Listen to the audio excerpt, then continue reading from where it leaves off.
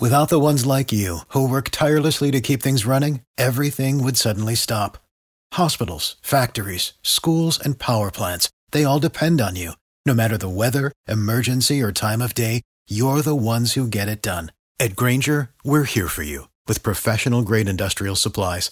Count on real-time product availability and fast delivery. Call, click Grainger.com, or just stop by. Grainger, for the ones who get it done.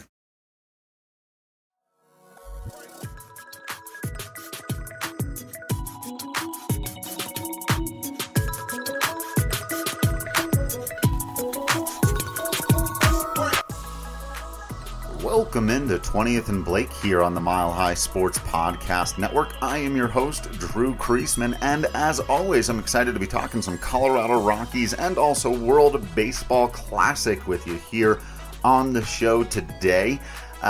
Wasn't sure how much of the World Baseball Classic I was going to do, but since it actually matches up with a Rockies talking point here, and there's been a little bit of news, we get to continue to have news-based conversations as spring training rolls along, and I will have more in-depth analysis for you on what's gone on down there on the field. In fact, I have a little bit of a conversation about that as it relates to the Jurickson Profar news, which I'm also going to talk about at the end of the show. But let's begin with the World Baseball Classic and Daniel Bard. I'll talk about the game in just a second. Since this is a Rockies podcast, let us begin here. Now, those of you that have heard me before, quick reminder that I hadn't been watching a ton of the World Baseball Classic before. I'd really been honed in on spring training, and that's where my focus had been. But I did flip on the game versus Venezuela. And, not even thinking about, Daniel Bard might have an opportunity to pitch here, or Freeland for that matter, though we knew he wasn't going to start, right? So, just watching the ball game. Great game, by the way. Really good stuff. And then all of a sudden, you're back in that mode where it's like, oh, man, the Rockies guy is out there. It's the big stage, and he's really eating it. And, there have been versions of this throughout the years. Certainly all-star games, right, have had a similar thing where you really want your guy to perform well when he's out there on the big stage. Of course, this game and these games matter a lot more. We've talked about that before, about how the World Baseball Classic actually very clearly matters if you see the way people are reacting out here. But it was tough to watch. For those of you that didn't watch the ball game, Daniel Bard did not record an out through a couple of wild pitches. He plunked Jose Altuve, who appears to be semi-seriously injured, and coughed up the lead. Didn't record an out, was wild. There was one bit of bad luck after the leadoff walk, where it seemed like with the leadoff walk, he was just kind of a little bit missing his spots. And then the next batter, he totally fooled, jammed him on a slider coming in on his hands, left-handed hitter, just kind of weak swing at it. Surprised, honestly, that it didn't break his back, and it produced just a little flare right into no man's land behind the mound, in between the pitcher, the shortstop, and the second baseman. That was the one bit of, bad luck he got there. If that's maybe a little further up on the barrel, he might have even produced a double play right there, and he's able to settle in and have a perfectly fine, entirely unmemorable inning, right? But after that flare hit, it really fell apart for him, and he wasn't just missing. He was missing his spots by feet, right? And I tweeted out, and this actually isn't entirely fair. Yips are a different thing, technically. I mean, players will get into you an argument about the definition of what that is, but it's how it looked and felt. He really, after a while, it just looked like, I don't know if he couldn't get a grip on the baseball, if it was entirely mental, if it was... Now one thing, I was going to leave this to the end, but I'll just say it now, is he hadn't pitched in a while, right? And not only had he not pitched in several days, because when you're at the World Baseball Classic and now you're in games that matter, right, they're only going to be able to use you when they need you. And so unlike in spring training or, in the regular season, when your manager will make sure that you don't get rusty, I do think there was some of that. Not only that, he hasn't gotten himself up to full regular season mode anyway. Now, that's true of a lot of the guys in this tournament. So, and a lot of them haven't looked as bad. But just a couple of things to keep in mind that Whether or not it's an excuse for or a reason for his performance in this particular game, as we look forward and, ask the question, so are you concerned about the season that Daniel Bard might be in for now? And I would say only a very, very, very, very tiny little bit. An outing like that you never want to see, right? It was about as tough to watch as it gets, right? Balls going to the backstop, balls coming in and hitting guys. Just no command control whatsoever. Couldn't throw the baseball where he wanted to. That said, we know that Daniel Bard is better than that. Even in his season of 2020 when he wasn't very good, he wasn't doing that, right? I've really never seen him do this particular thing. Again, maybe in spring training or backfields games. Those things do happen a little bit more this time of year because, well, that's why we practice. That's what spring training is for, to work out stuff like this. But, oof, right? In the long term, if the next time he goes back out there, he's hitting his spots just fine, or he's got maybe a couple little mechanical things he's got to tighten up or whatever, but if by regular season he looks like himself, then there's nothing to be concerned about there. But it is unfortunate that, I had a couple of people saying to me on Twitter, it's just a bummer, man, because I feel like not a lot of people understand how good he is because he plays for the Rockies and they don't watch the Rockies, and you really want to show people how great this guy is and what a cool thing the ball club has. And, for a lot of people that might have been their first time seeing Daniel Bard in the last couple of years, and not what you want. Absolutely not what you want. So that was brutal, but you've got to take it in stride. I guess it's a good thing that the United States ended up coming back and winning the game, and the grand slam by Trey Turner really does make it so that at the very least it's not like the story now, right? Until the next World Baseball Classic, and even already it was starting to become one on the broadcast of why did Mark DeRosa stay so long with Daniel Bard? And I got to be, even for Bard, I was a little bit frustrated there. It was clear he didn't have it. I was yelling at my TV, get him out of there, and he just left him in a little too long. But it didn't end up costing them the game at the very least. So you can be happy about that it's not going to become this massive talking point, though it still was an unfortunate representation of your Colorado Rockies on the big stage. That's for sure. But we hope for Daniel to, get it back. As everybody knows here, great guy, great talent, really easy to root for. And then some people saying, this is going to tank his trade value to the Mets or whatever. And actually, or whoever else. And I do think there's an interesting potential trade partner, obviously, with the Mets, because they're now without their closer, right? They may be looking for some relief pitching out there, and it would make sense for the Rockies to trade a veteran who's on a slightly larger contract and probably not going to be around for the next at least 4 or 5 years as the Rockies try to build a new core, right? So there's absolutely some argument to be made there. But I think with this case, like with most cases, not just with the Rockies, but oftentimes you tend to make those deals a little closer to the deadline. Now, again, I get with the Mets, it's a specific need, right? And that they may be making calls right now. So to that extent, to people saying, would they really still be interested in this guy after that performance? And you still got to recognize it's one inning, right? He threw quite a few of them last year and was at worst the third best reliever in baseball. So I don't think you can just wave away all those statistics. That would be bad work on the jobs of the Mets analytics staff if they were to say, well, this guy has been an incredible pitcher for 2 of the last 3 years, and that third year he was mediocre at worst, right? But we're not going to acquire him because for 1 inning in a very meaningful but still an exhibition game in March, he wasn't able to find his release point or whatever it was, especially because it's not really indicative of struggles that Daniel Bard has had before, right? If it was something you thought was going to be a pattern, sure. But ultimately, even the stuff he was throwing, and I did have some people pointing out to me on Twitter, he's still hitting 98, 99 miles an hour with the fastball. Like I said, during the first at-bat, when he was a little closer to the zone and whatnot, the sinker had good movement on it. The slider had great movement on it. One of those things, maybe a little bit too much movement on it. my mom did point out that a lot of these guys, she sent me a text that says Florida. And I've never known if that's a real thing, but almost all of the Rockies' best players over the years really struggled when they go and play in Florida. Obviously, more often Miami than Tampa. But you like Todd Helton's numbers, awful in Miami. Nolan Arenado's numbers were awful in Miami. Troy Tulowitzki's numbers were terrible in Miami.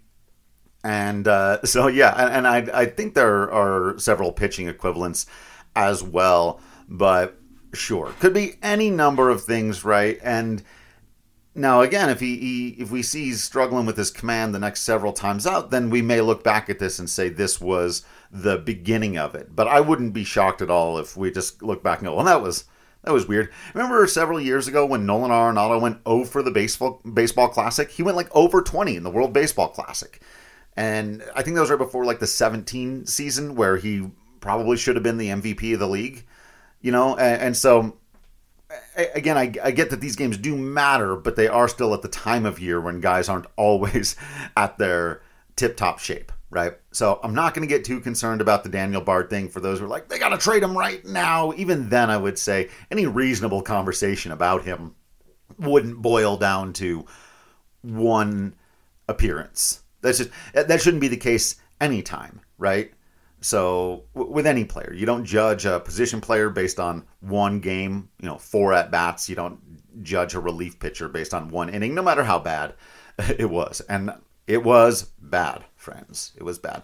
But thanks to Trey Turner, big grand slam. That was really awesome. What a ball game. Back and forth. Really, really entertaining stuff. Like I said before, obviously these guys care. Obviously they're out there having a great time and really winning it. You could see the heartbreak on Venezuela when they ended up coughing up the lead there. That was a tough one, but what a ball game, back and forth, really fun stuff. And I'm excited to watch the next one. So going back now to the other big bit of news with the Colorado Rockies, I'm not going to overtalk the Jurickson Profar move specifically with regards to him. I already did a podcast on that. I hope you will go back and take a listen to that. It's also the one where I talked about Sean Bouchard's injury. But as it relates to how some things have played out on the field during spring training so far, I have a little bit of an update. And I do have to say that this is after talking to some people about it because, look, I still don't think the signing makes sense. I still don't think it's good because I think ultimately it's almost certainly going to mean that they're blocking, if you will. They're taking at-bats away from a younger player who I would rather see get these opportunities. But let me lay out for you the one scenario under which I think all of this can make sense and work out for the Rockies. Now, recognize the caveat here, which is that I think this is both unlikely and a little bit out of character, though I'll talk about the second thing at the end here. Let me just lay out the scenario first. How would it be a good thing that the Rockies have added Moustakas and Profar, especially if those guys are going to take starting spots, which is looking more and more likely, right? Here's how it plays out.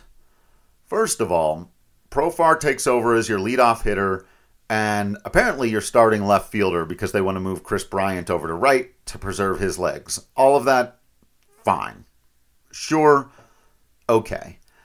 It looks like in center field then, they're just going to run with Daza and Grichuk until maybe Zach Veen arrives. Though again, they've been a little bit wishy-washy on whether or not they want him in center field.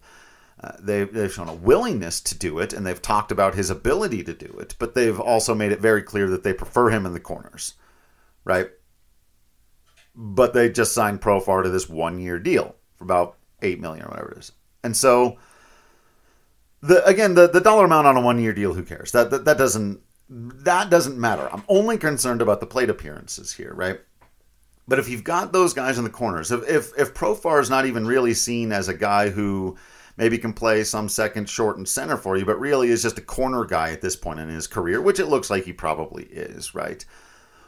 Well, now I really don't know where Michael Tolia's at-bats are going to come from. Even if Moustakas is your backup third baseman, it appears to me that what this move means is less playing time, at least in the first part of the season, for Toglia. Now, if again, this is the only way I can see making this make work and make sense, and even I'm going to be very frustrated by it. But here's what I would do at this point then. You send Toglia to AAA.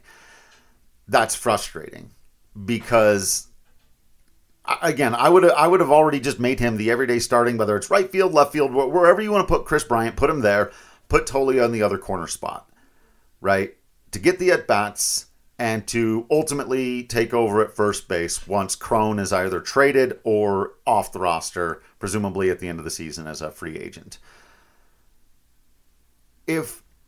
Now, Toglia has had an interesting spring. This is, again, why we want to talk about the performance, because he's basically been himself. I wrote about this on Mile High Sports, and then he went out and did the same thing. Like, it's basically, he's still striking out at 30+%. You know, he's among the league leaders, or camp leaders, if you will, spring training leaders in strikeouts. He's striking out a lot. Not so much. It's not 40-50% to the extent that you're like, God, he doesn't even belong there. But a healthy 30%, right? But he's also among the league leaders in hits, and he's hit himself several home runs. And again, continues to play good defense.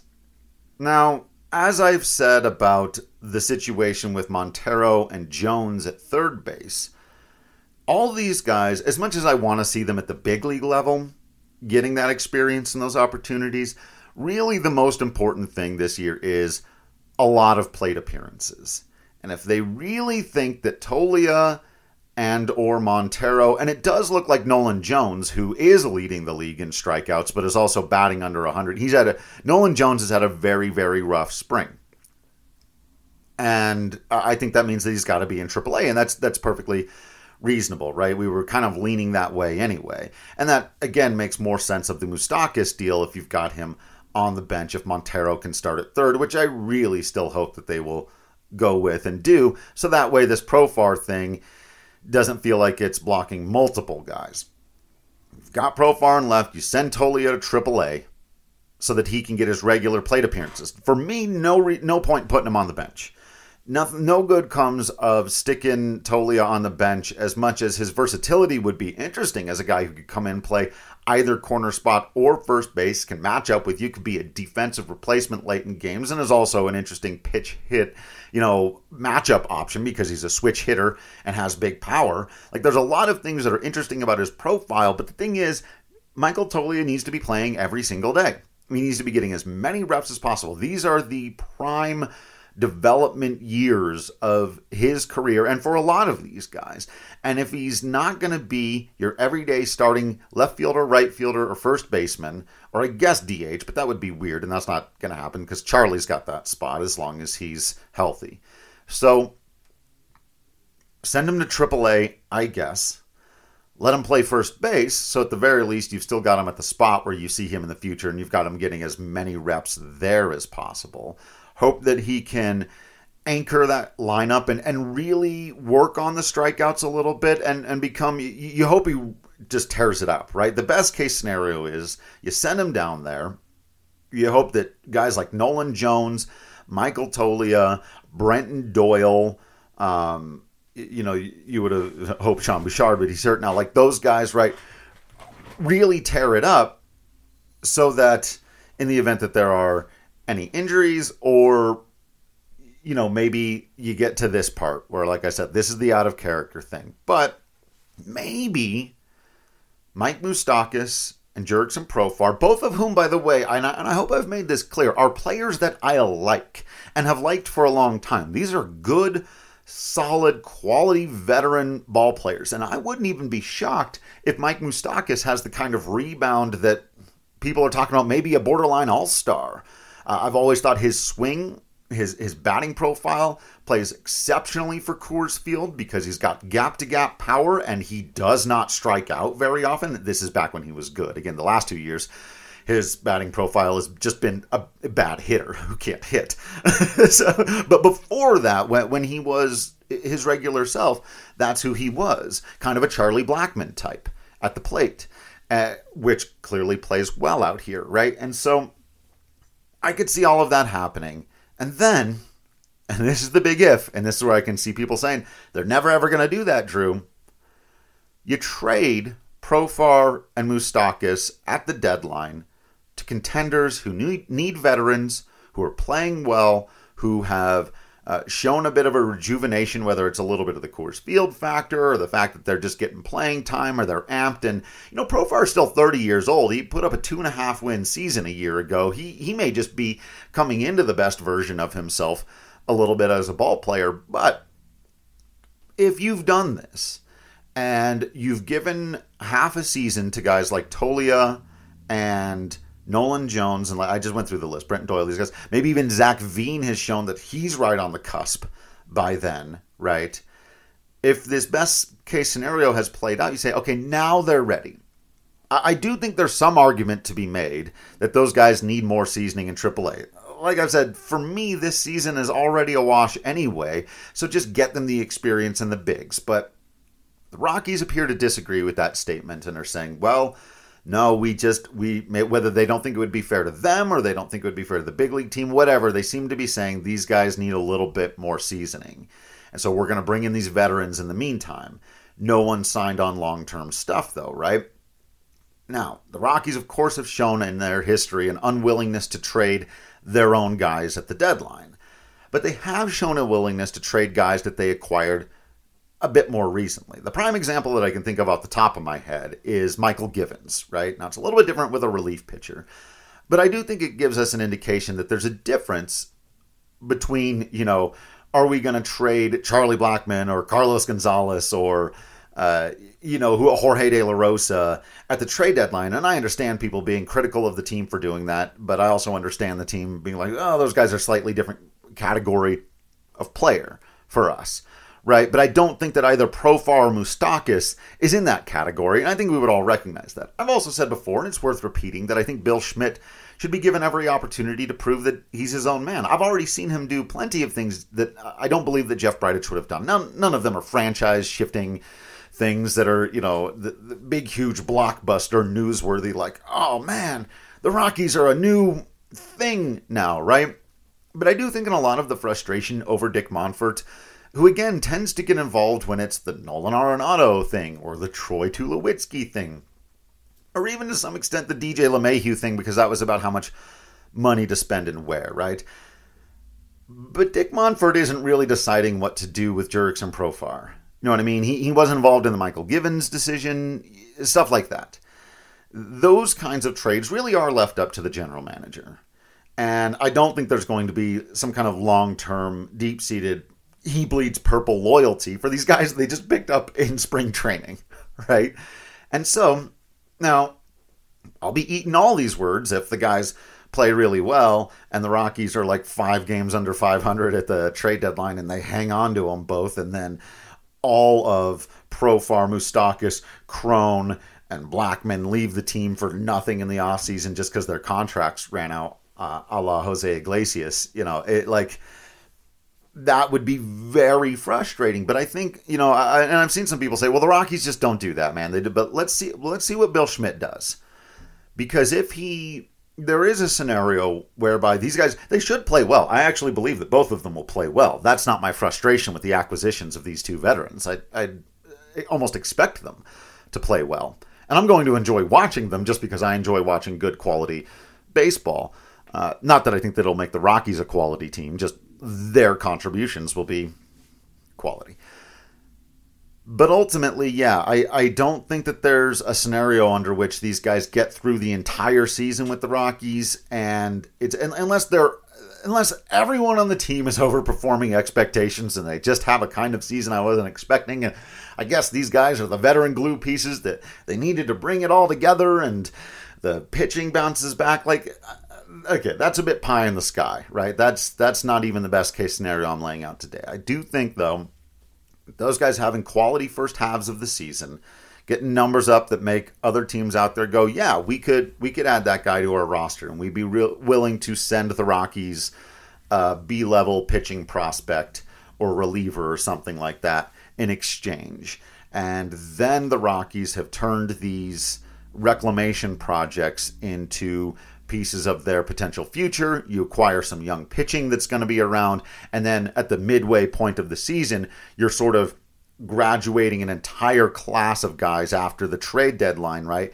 Then you can bring up Tolia and Jones and Veen and Brenton, whoever's playing well, actually. That's who you bring up, right? The guys that are balling out at that point in the minors. But you may have more of a solid class to bring up all together and sort of officially announce the next era of Rockies baseball, right? That said, I still hope Montero's in there starting at third base and Moustakas is used as a bat off the, kind of in the role I was just describing for Tolia, a bat off the bench. You could slot him in a couple different places defensively, though he's not a defensive replacement. He's not an upgrade. He just can play some of the position, like for second if you needed him to, third if you need him to, first if you need him to. But again, I hope he's just bat off the bench, veteran presence in the clubhouse and all those things with the opportunity to get some at-bats, but you want Montero getting more of them. At this point, I don't know where Tolia's plate appearances come from, so I suspect they'll be sending him down to AAA. If he's on the bench, he's on the bench. Not what I would do. Frustrating move either way, like I said, because I still wanted to maximize the plate appearances for the young guys this season. If they're doing that in AAA and it works out, then I will tip my cap and say, all right, you did what you needed to do to get the best out of your players for the future. And I do still think that some of this is about that for them, that it's about putting guys like Tolia and Montero in the best possible positions to succeed, which they seem to think means not throwing them straight into the fire of giving them the everyday starting position. But we'll see where it lands at third base. It looks like the outfield is pretty much set, though, now. It's going to be Profar in left. It's going to be Bryant in right. It's going to be Weird in center field, mostly Daza, it looks like, after all of the talk, after all the consternation, after looking at Doyle and Veen and talking about it in the offseason and even sort of being in on the Nimmo sweepstakes for a minute until he was like, I want 8 years. And they were like, we're not in on that at all. And now it's just going to be Jonathan Daza again. This team, man, is weird. But yeah, like I said, I'm not in love with the move, but I do still think there's an opportunity for it to work out best for everybody. So let me know what you think of that, what you think the chances are that a best case scenario like that could play out. What have you seen from Bill Schmidt that makes you think, yeah, maybe he can pull this thing off? Or do you really think there's just no way? This is more Rockies doing silly, unjustifiable Rockies things. Let me know how you think and how you feel out there on Twitter. You can always slide into the DMs and ask me about the Discord channel. Other than that, I can only ever ask that you continue to be absolutely awesome out there. You know that I will continue to be absolutely Drew Creasman in here. And until next time, I will see you at the ballpark.